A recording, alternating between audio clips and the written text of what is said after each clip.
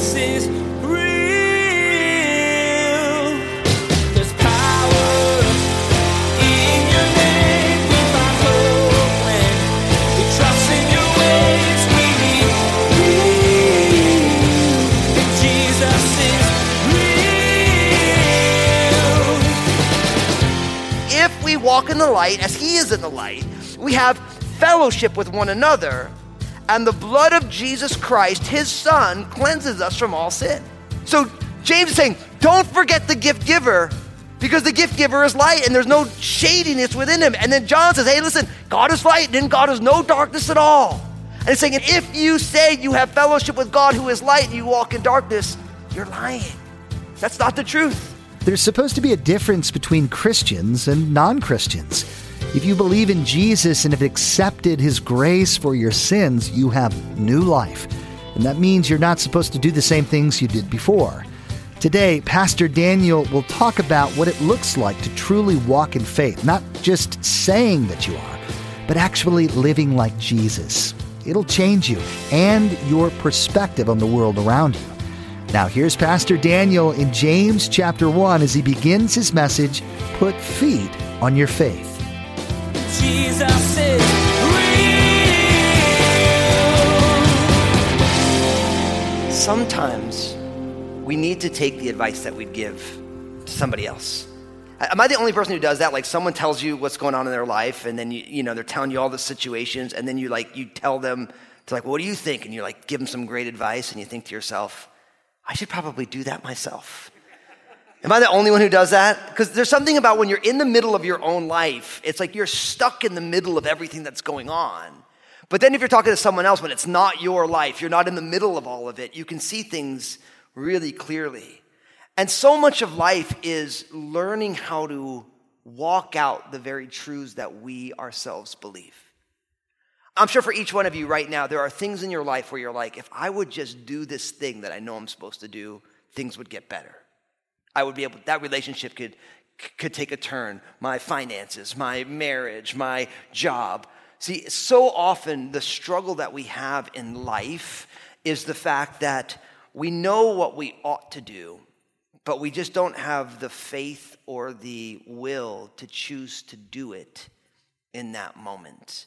And I think that so much of the transformation of what God wants to do in each one of our lives is actually us simply starting to walk out the truths that we already know. See, it's interesting. I was talking to someone recently, I was sitting online at a coffee shop and started talking to this guy. And it's so funny because I'm always fascinated. I'm such a social person. Not open secret, right? I think people are fascinating. So start talking. And so this guy says to me, he's like, so what do you do for a living? That's my favorite question that I ever get asked. Because my new favorite response to that is, well, what do you think I do for a living? Because then we really get at what's going on in this whole thing. So I'm like, so what do you think I do for a living? He's like, well, I don't want to say it in case there's law enforcement present. I'm like, so I always think that I kind of giggle, and then I'm like, well, I'm a pastor. And then most people's jaws hit the floor because I don't know what they expect a pastor to look like, but I'm definitely not it. So I'm like, oh, I'm a pastor. And they're like, you're a pastor? I'm like, yeah. And then it's so cool because this guy said, so fascinating. He said, you know what I don't understand about Christians? I'm like, what? There's always such a focus on heaven. Why is it all about heaven for Christians? And I was like, well, that's an interesting question. And I'm like, well, let me ask you a question. I'm like, are you thinking about retirement? He was in his late 50s probably. He's like, yeah, I am. And I'm like, smart, right? He's like, yeah. He's like, it's coming soon. I'm like, you got to take care of those 30 years, don't you? And he's like, yeah. I'm like, eternity's a lot longer. It was funny. He was like, that's a very good point, And so I'm like, but what's interesting, I'm like, yes, there are a lot of Christians who are like, man, you need to believe in Jesus because when you die, you want to be in heaven with Jesus. And listen, you do, when you die, want to be in heaven with Jesus. I'm like, but I don't follow Jesus just for the long-term benefits. I'm like, I actually follow Jesus because I want to walk in the Spirit with Jesus now.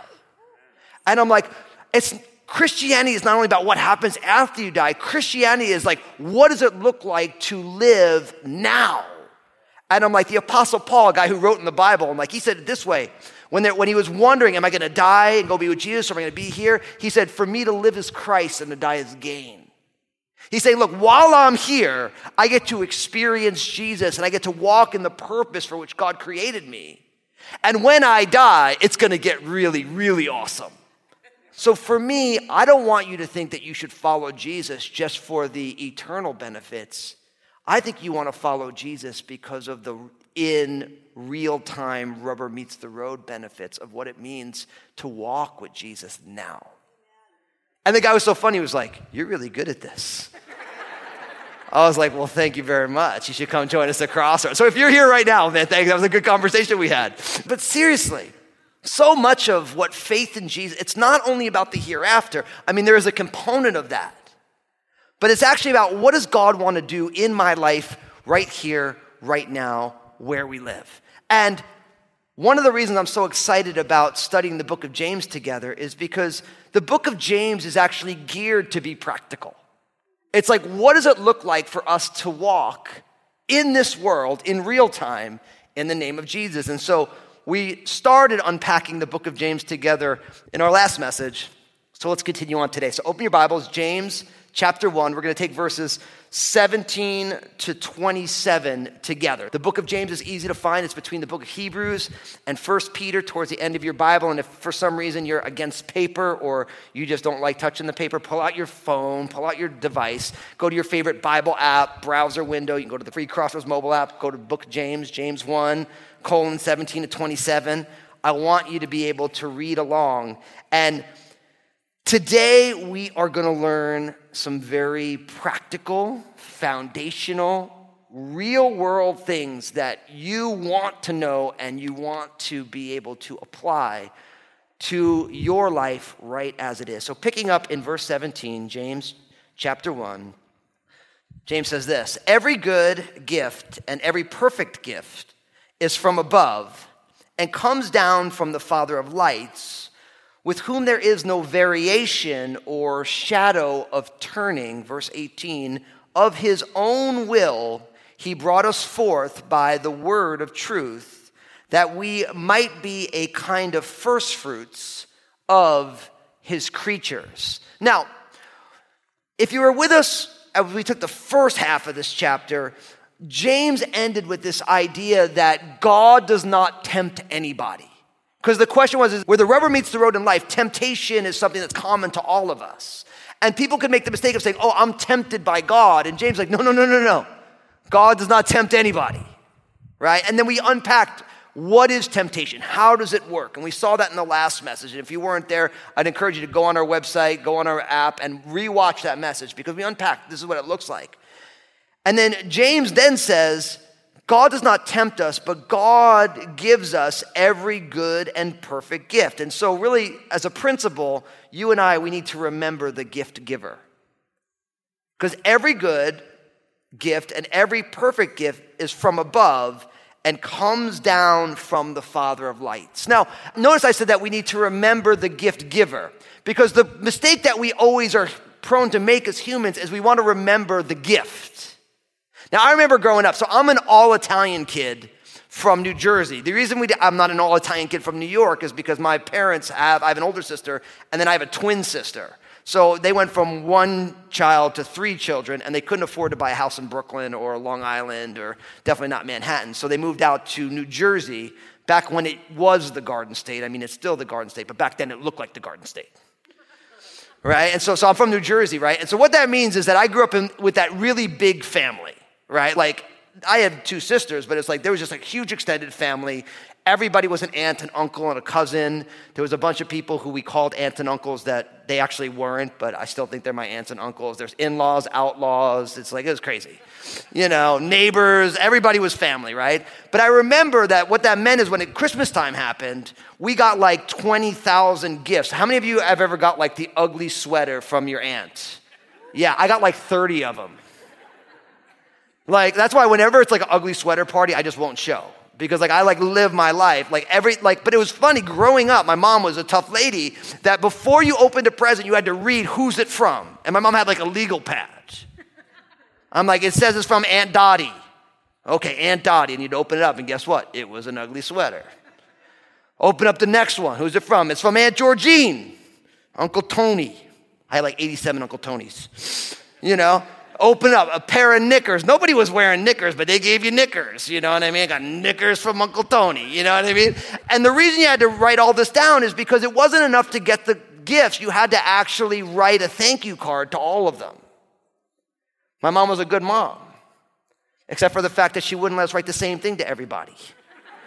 Because the Italian, they put that thank you card on the refrigerator, and then at the next family party, when all 97,000 of them were there, they say, oh, look at little Danny wrote the exact same thing to everybody. So we had to write different things to different people. I'm like, what am I? Uncle Tony, thank you for the knickers. I'm going to send them back. I want to see a picture of you in them. I didn't write that, but you know what I mean? Like, I had to write all these cards. But they were teaching us something, that it wasn't about the sweater. It was about the people who gave you the sweater. And the big mistake that we make as humans is we want the gifts, we want to forget the gift giver. And so James is like, hey, listen, you want to get practical in life?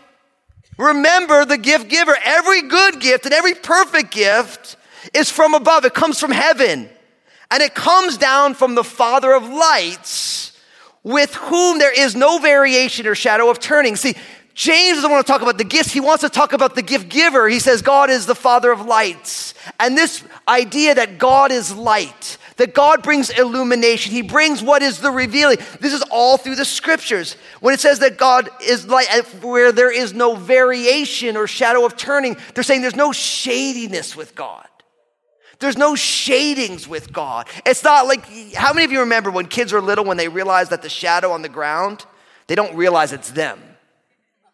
How many of you watch a kid like run away from their own shadow? It's just so much fun. It's like watching a cat chase its tail or the little laser pointer, you know what I mean? But at some point, like, oh, no. The light is being reflected and my body's in the way, and so it leaves a shadow. That may be true in the physical world, but God, there is no shadiness with God. There's no shadow. And the Apostle John said it this way, 1 John chapter 1, verses 5-7, it says, this is the message that we heard from him, and we declare it to you, that God is light, and in him is no darkness at all. And if we say that we have fellowship with him and we walk in darkness, we lie and do not practice the truth. But if we walk in the light, as he is in the light, we have fellowship with one another, and the blood of Jesus Christ, his son, cleanses us from all sin. So James is saying, don't forget the gift giver, because the gift giver is light and there's no shadiness within him. And then John says, hey, listen, God is light and in God is no darkness at all. And it's saying, if you say you have fellowship with God who is light and you walk in darkness, you're lying. That's not the truth. But if you walk in the light as he is in the light, we get to have fellowship together. And the blood of Jesus Christ, his son, cleanses us from all unrighteousness. See how practical John gets? God is light. This should change your life. James, remember the gift giver. It should change your life. And that's what we're going to see in this chapter. But as he's talking about the gift giver, God who is light, he says, of his own will, he brought us forth by the word of truth. Notice that. If you're here today and you're a follower of Jesus, you are a follower of Jesus because it was in the will of God to birth you by the word of truth, the word of God. God has taken his word and he has chosen you and he's brought you to him. That's what he wanted to do. It was his plan to do this. So that, notice what it says, that we might be a kind of first fruits of his creatures. It's an interesting thing what James says. He says, if we remember the gift giver who is light, he birthed us by his spirit because of the word, that we might be a kind of first fruits. And what that means is the first fruits was an offering that the children of Israel would give to God as this is the beginning of the harvest. And the idea is we give the offering from the first fruits, trusting that God is going to bring a greater harvest. It was an act of faith. Now here's what I want to tell you. James is saying that we are a type of first fruits. And here's what I want to tell you. You are a first fruit of the work that God wants to do. God has done a work in your life so that he can do a work in your family. He can do a work in your school. He can do a work on your job, in your neighborhood. We don't think of ourselves as a first fruits. We're like, man, God's done a work in my life. No, listen. God has done a work in you so that he can do a work through you. And one of the ways that God moves us forward is when we realize God has saved me so that I might be a positive influence on my sphere of influence. I remember I learned this really early on because, when I first got saved, I was playing music as a career, right? And I remember I get saved, and I'm still my career is music, so I'm going playing in restaurants and clubs and bars. And I remember I'd go to church, and they'd have these little Gospels of John, and I'd be like, hey, can I take some of those? Like, hey, how many do you want? I'm like, all of them. And they're like, no, don't take all of them. I'm like, no, I'm going to give them out. And I'd put these Gospels of John in my music bag. So I'd have a bag with all my cables and stomp boxes and all this stuff. And I'd have all these Gospels of John. And so sure enough, I've been playing in these restaurants and these bars, And then people be like, man, you are so happy. Can I get some of what you got? I don't know why everyone thinks I look so nefarious, but that's what they say. And I'm like, you want some of what I got? And they're like, yeah. I'm like, I believe in Jesus. And then they normally use Jesus' name in vain. And I'm like, no, seriously. I'm like, I believe in Jesus. Like, well, I believe in Jesus. I'm like, I really believe in Jesus. Let me give you a Gospel of John. And I'm like, listen, read this. We'll talk about it. I'll be playing next Friday. Come on, we'll talk about it. And I realized that God did a work in me, not just for me, because he wanted to do a work in other people's lives. And I'm here to tell you, all of you have a sphere of influence. People you know. People who you're working alongside. You just got that new job. Yeah, you're stoked for the new job. God wanted a missionary there. You're starting a new thing. Guess what? God has people he wants you to reach because you are a type of first fruits. The beginning of the harvest of what God wants to do. When I look at Crossroads, I see all that God is doing in this season. And I see what God is birthing. I see our community and our world. And I say, Crossroads is the first fruits of what God wants to do. This is the beginning. In this cultural moment, because the gift giver has his eyes on revival and harvest, not just on what he wants to do in our lives. It's a good word, right? It's right here in our scripture. So good. So moving on from there, remember I said we remember the gift giver. He is light. He wants to change our lives. Well, James gets uber practical. Look what it says. James chapter 1, verse 19. So then, you see that word so then? That's the conclusion, right? Because of what's just been, so then, my beloved brethren, let every man be swift to hear, slow to speak, and slow to wrath, for the wrath of man does not produce the righteousness of God. Now, I would call this 3 simple truths. These 3, and it's so funny. James was inspired by the Spirit 2,000 years ago, and if there was ever we need these 3 simple truths right now in our culture, it's right now. It's as timely as ever. 3 simple truths. What are they? Be quick to listen, slow to speak, slow to get angry. Look at the person next to you. Say, be quick to listen, don't talk so much, don't get angry. Does it get more practical than that in our day and age? Because we live in a day and age where everyone has something to say, nobody wants to listen, and everybody is triggered. Everyone's aggro. People are flipping out. How many of you in the last week were in a conversation with someone where they weren't listening to you, they were just waiting to talk? The other person thought the same thing about you. You see, I did that. That's true. Ouch, right? But listen, because God is the Father of lights and there's no shadiness in him, he's like, listen, because of that, take your time and listen to people. Listening, my friends, is spiritual hospitality. Listening is spiritual hospitality. And because you're listening, you're not talking so much. And of course, I always think of Proverbs chapter 10, verse 19, where it says, in a multitude of words, sin is not lacking, but he who restrains his lips is wise. Isn't that a nasty Bible verse? My bride Lynn's like, Daniel, that is your life verse. She didn't really say that, but she's thinking that deep in her heart, right? Because the idea is that when we talk so much, sin is there. And actually the wise person is the person who's like, I'm just not going to talk this much. So we have to learn. And of course, kids hear this all the time, little kids. You've been given 2 ears and 1 mouth so you can listen twice as much as you speak. But none of us grown up kids actually practice that. And I think we need to. We need to. So we need to be quick to listen, and we need to be slow to speak. And then it says we need to be slow to anger. Now, what's amazing is if you look at the character definitions of God all through the scriptures, over and over and over again in the scriptures, it says that God is slow to anger, and he's abounding in mercy. So the slow to anger, the slow to wrath personality is someone who is taking on the characteristics, the personality characteristics of God. But there's a reason that James gives why being angry or wrathful isn't wise. Look at what it says. For the wrath of man does not produce the righteousness of God. So here's what I'm going to tell you. If you're a person of faith, you believe in Jesus, your anger is not going to produce what you actually want, which is that person to be righteous.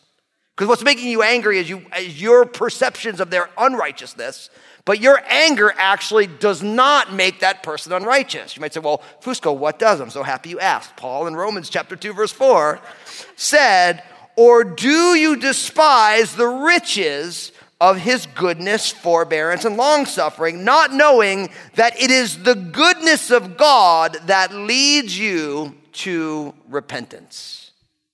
So it is not your anger at the situation that changes anyone's life. It is, at best, your ability to be a vehicle for God's goodness to come into that situation. And I'm here to tell you, when you are angry, you are not a vehicle for God's goodness, his forbearance, his grace, or his long-suffering.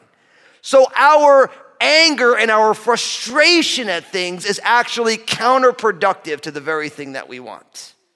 So when you have a habit that is counterproductive to your goal, what should you do? Build a new habit, peoples. Listen, I love the fact that the Bible is prophetic, and I love the fact that God is, but if there's 3 simple truths that you're like, this could fix all the ills of American society, it's actually these 3 right here. If people were to stop talking over each other, but listen to each other, and stop being angry with one another, maybe we can get somewhere as a culture. Now, here's the deal. I do not expect people who do not believe in Jesus to get this, because when you don't believe in Jesus, you don't have the Spirit of God checking you so that you're not in the flesh. But I absolutely believe that the people of God need to get this right. If you're here today and you're like, I'm a follower of Jesus, then listen. Be quick to listen, slow to speak, slow to wrath. Because you know that your frustration, your anger, your wrath it does not. Look at it. It's like verse 20. The wrath of man does not. It's so definitive. It will not even a little bit. I say this in a world right now where believers, I watch Christians, not here at Crossroads, but I watch Christians in our community, they are raging right now. And I'm just like, somebody get a Bible and read James chapter 1. Please. And just so you know, to be really honest, because confession is good for the soul, bad for the reputation, I have to repeat these verses to myself too. Jesus is real. God isn't shady, and yes, Pastor Daniel meant that as it sounds. He isn't looking to swindle you when you follow him or dupe you into some horrible existence. God is light that shines into the shady places, the dark spaces. He's good and faithful and perfect. He's a giver of gifts, and he's given the best gift of all, the Holy Spirit, a daily guide and helper, and he's given you hope for the future. Eternity will be with God in heaven. Everyone needs a little encouragement to get through their day, and we have a way to provide that for you. Pastor Daniel has some excellent advice, truth, and love to share in his 2-minute messages available on Facebook, Instagram, and Twitter. Just go to JesusIsRealRadio.com and click on the social media links to find them. You won't be disappointed, and your day just might get a little brighter. Hey everybody, this is Pastor Daniel Fusco from Jesus is Real Radio. I'm so excited about what Jesus is doing through this ministry to change lives and restore his people.